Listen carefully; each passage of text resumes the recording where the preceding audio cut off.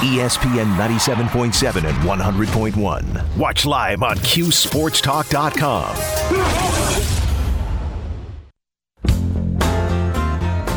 This is On the Block with Brent Axe. Just past 4:44. If you have been hurt in a car, it's time to call William Mattar at 444-4444. Welcome back, friends. Great to have you here. Yeah, it's over. You're on the block, ESPN Radio, QSportsTalk.com. Warm up this joint. Throws right, wide open, Barkley, touchdown. No, Dopey. You hit the wrong button. This is the button. There. We've got a hot one for you. Oh, you're hot. Why, thank you. So are you. And I'm not afraid to cry. So hot. So hot it hurts. Man, it's hot. How hot is it? It's so hot, I poured McDonald's coffee in my lap to cool off. It's time for Hot Takes on the Block. Such a good intro, too. Right on, hit the post, and I hit the wrong button. Exactly. Here to comment on that is ESPN's Stephen A. Smith. I'm serious. We'll wonder if Pat Narduzzi's serious about this, Stephen A. So Pat Narduzzi did a interview today on 93.7 The Fan with our friend Andrew Filipponi, Syracuse native and terrific radio talk show host in the Pittsburgh area. And he said during that interview, let me just read you this tweet from our friend Pony. Pitt head coach Pat Narduzzi says on 93.7 The Fan that he's heard two schools offered North Carolina quarterback Drake May $5 million to transfer. Won't say who, but he knows who. Wow. Says it's gotten out of control and it's only going to get worse. Quote, it's a sad, sad deal. Okay. Now, I'm not here to tell you that that's a good thing, that this is happening in the world of college football. But how much does Pat Narduzzi make? Is he just jealous that a quarterback might make as much money as he would in a year? Second of all, in the realm of the terrific Ron Burgundy meme, I don't believe you. I don't believe you. I think this is rumor. I think this is just something. It's an old fish tale that gets bigger every time it's told. There's certainly money being offered out there. There's certainly a ton of money out there. This is basically what used to happen behind the scenes now out in front of everybody. But you know what? If somebody's really breaking the rules, if they're really tampering, if it's just name names. Okay? None of this, that's what I'm hearing. What's going on out there? Just, you know what? Just name names. And clean this up, and let's figure it out, right? If somebody's tampering or somebody's breaking the rules, report it. Just this all, that Drake May guy got offered $5 million, which, by the way, Drake May is going to be the number one pick in the 2024 NFL draft, and somebody, it might be saying, is that it? Like, if they can bring in Drake May and elevate themselves to a national championship contender or upgrade at that position, it's probably worth it to them, right? Drake May making $5 million in what is often billion-dollar enterprises, that's just a drop in the bucket.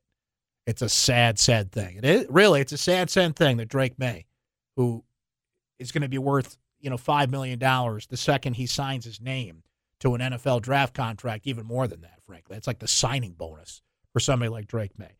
I get where Pat Narduzzi's coming from, and this is where we're at, and this is what players are going for. And I'm going to get into this in recruiting and what's going on with Lenora Sellers and Syracuse. I don't know. I'm not going to sit here and tell you I have the answers. I just know something weird's going on in this situation because there's a lot of stuff going down there that's odd, that's kind of off the beaten trail, even in the world of college sports where the beaten trail no longer exists. We're blazing a lot of new trails in college sports. But listen. That's hot. I get where Narduzzi's coming from, but this is... Would it stun me if Drake May's really getting $5 million offers to transfer out of North Carolina? No.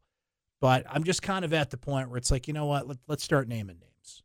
Let's start, don't give me, this is what I'm hearing. No. Let's put it out there. So you really want to clean this up if you really think it's that bad. And I'm not here to disagree with a lot of that. But I will always stand by these student athletes getting what I feel they deserve in the name, image, and likeness era, in the transfer portal era, given the money that's been just bilked off them for decades. they're finally getting it back, and the people in power that make that kind of money, if not more, per year are just not happy that the apple cart's been turned over. Elsewhere in the world of That's hot. football, here's how it would stand today if the playoffs started today in the National Football League, which of course they don't, but if they did. In the AFC, the first round bye would go to your Buffalo Bills. The opening matchups would be the 7th seed Dolphins at the number 2 Chiefs, 6th seed Chargers at the 3 seed Bengals, and the 5th seed Ravens at the 4 seed Titans. In the NFC, the Eagles would get the first round bye. Remember, only one team gets a first round bye now, the top seed. 7th seeded Commanders at the 2nd seed Vikings, number 6 seed Giants at the number 3 seed Niners, and the 5th seed Cowboys at number 4 Tampa Bay. Now, which one of these things is not like the other? That would be the Tampa Bay Buccaneers. And even if it's not the Tampa Bay Buccaneers, we're talking about Carolina, New Orleans, and Atlanta, who all still technically have a shot at winning the NFC South. All those teams are 5-9.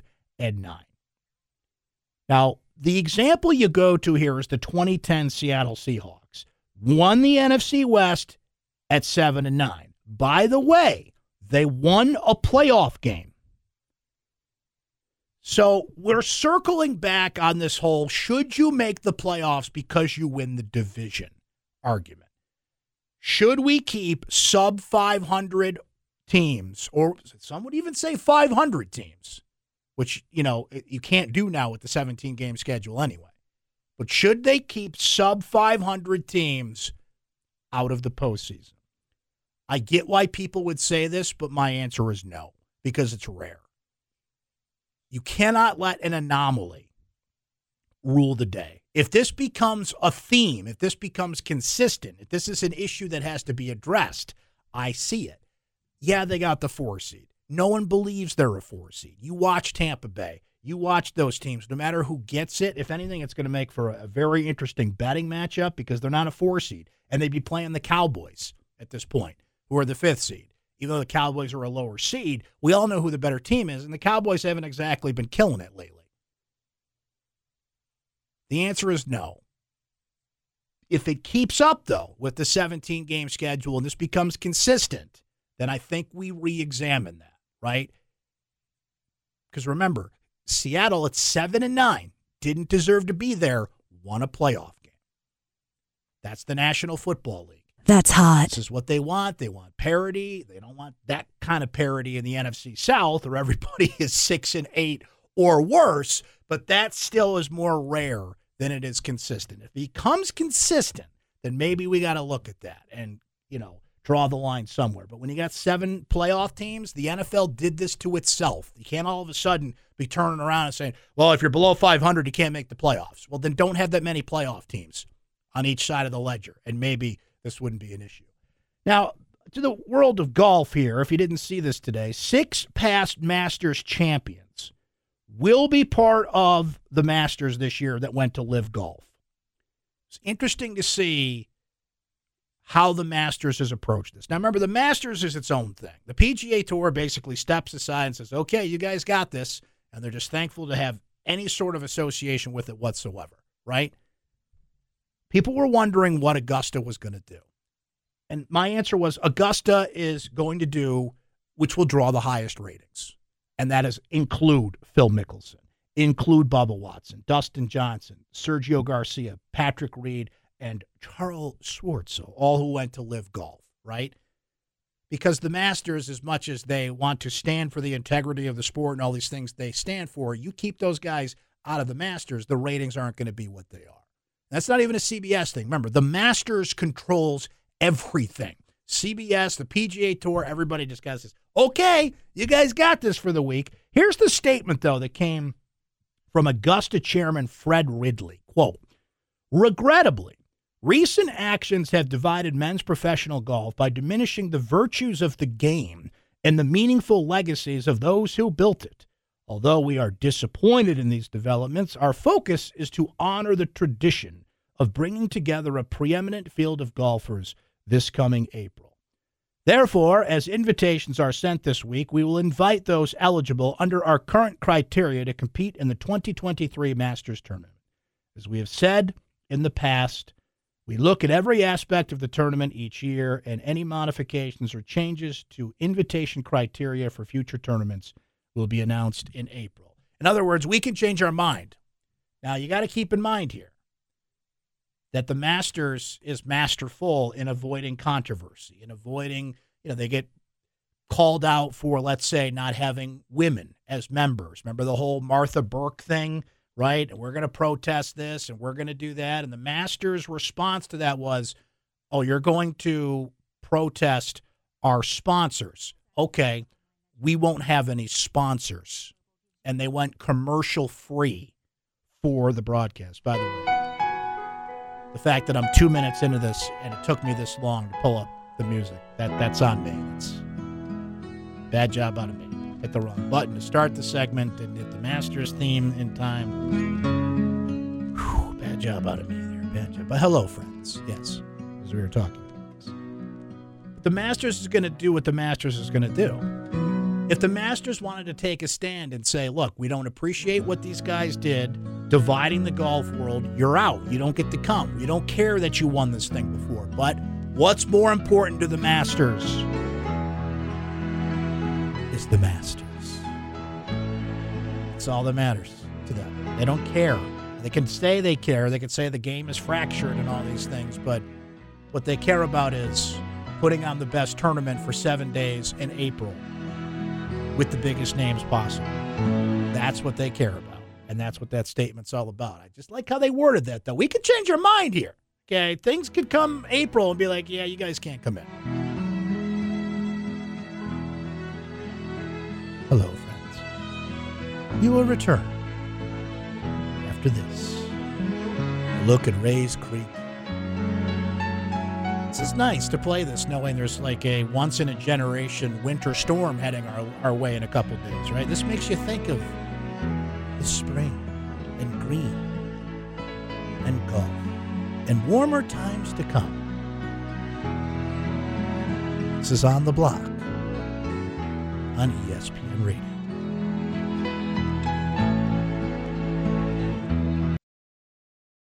WTLA North Syracuse, WSGO Oswego, W249BC Mattydale, W261AC Oswego, WTKWHD2 Bridgeport, ESPN Radio. ESPN 97.7 and 100.1. Watch live on QSportsTalk.com.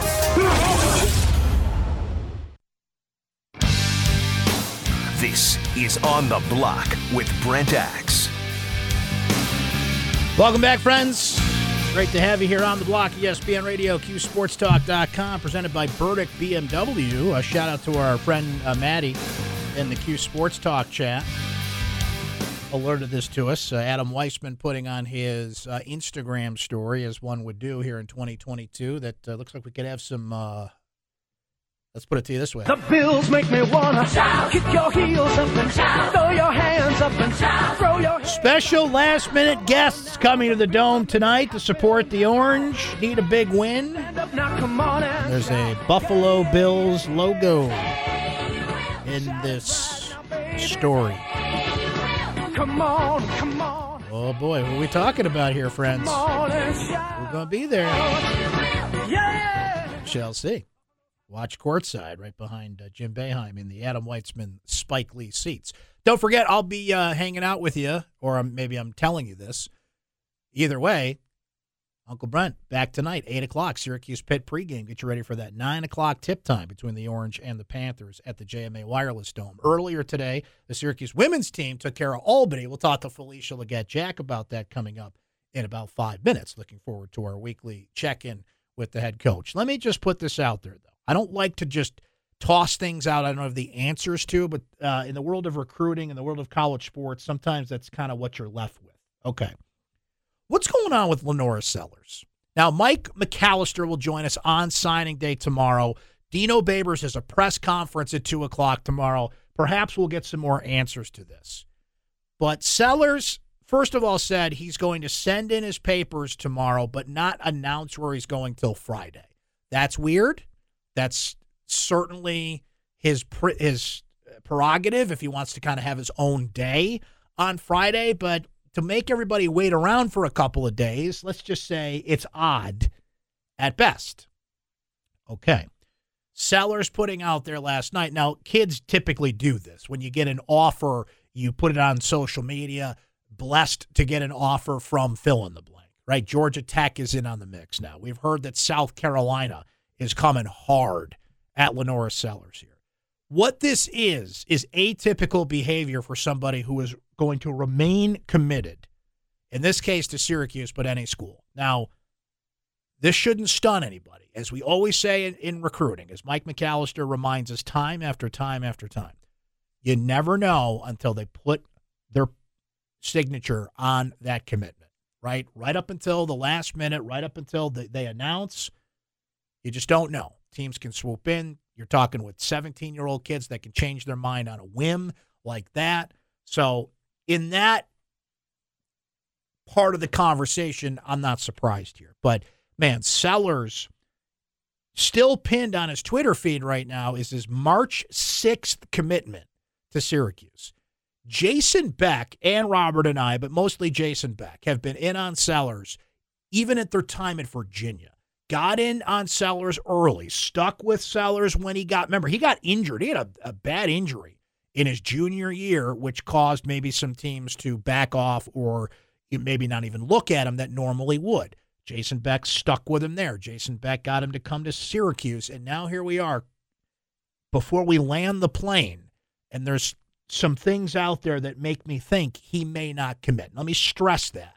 May not. Okay? We'll see. And I want to say tomorrow, but again, he's doing his own thing. Now, think about that. You commit, you're already committed to Syracuse. We think you're coming to Syracuse, so why have a different event if you're just going to go? I'm asking these things rhetorically. Why would you have a different event if you're committed to Syracuse? Why would you have some sort of announcement when we already know who you're committed to, as opposed to just formally committing and then a lot of kids still have the press conference to do the thing and have their day, right? And remember, it's only a verbal commitment. It doesn't mean bupkis. Verbal commitments they are what they are.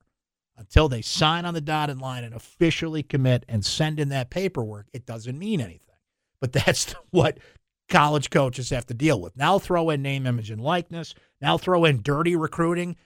And look, South Carolina, to me, I find it awful, how can I put this, curious that you had this talent in your state and they didn't get in on him until a month ago.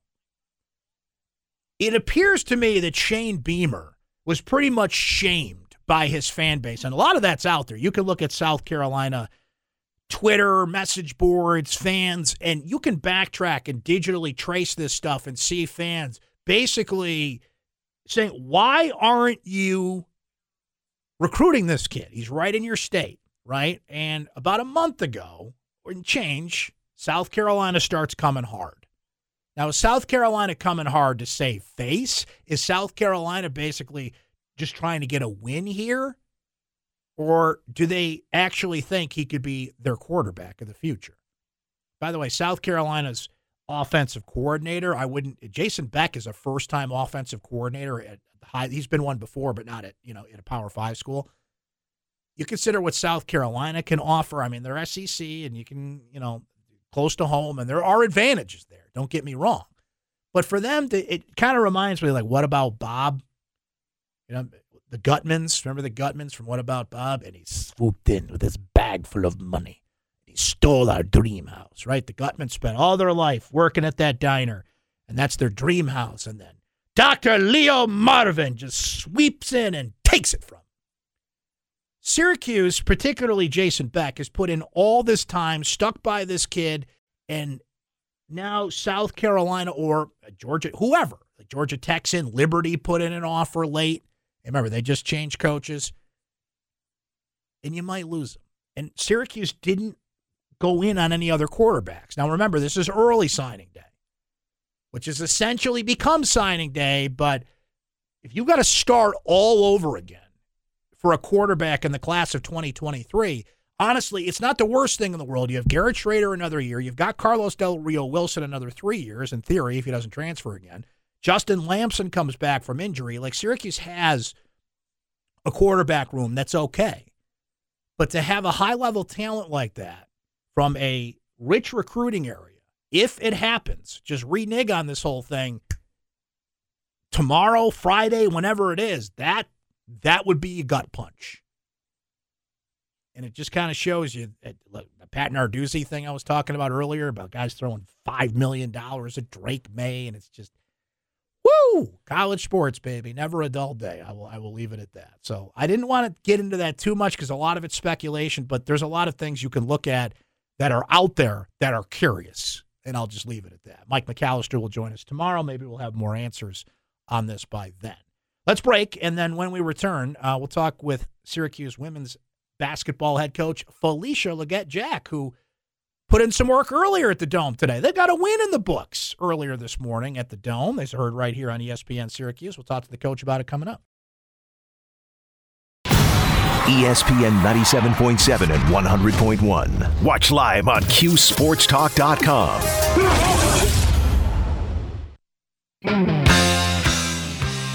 This is On the Block with Brent X. Oh, you know it. Welcome back. You're On the Block, ESPN Radio, QSportsTalk.com, presented by Burdick BMW. Our friend Matt going to step in here shortly, take us on the blind side. Get you a little remedy here.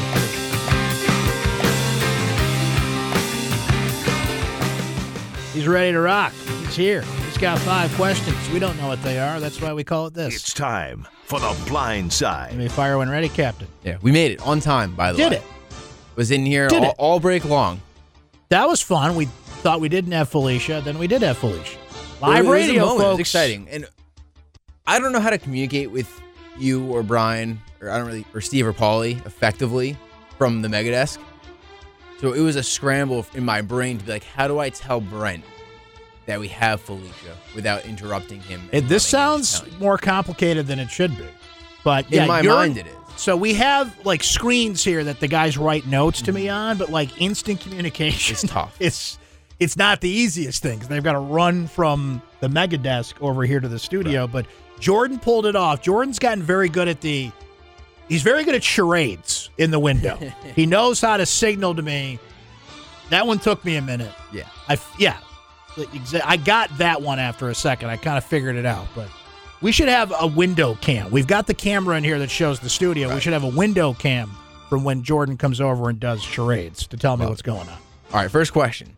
Will Jalen Hurts play another game this regular season? Yes, absolutely. Will it be against the Cowboys is the question. Because they have to win one of their last 2 to get the top seed. But they're already 2 games up.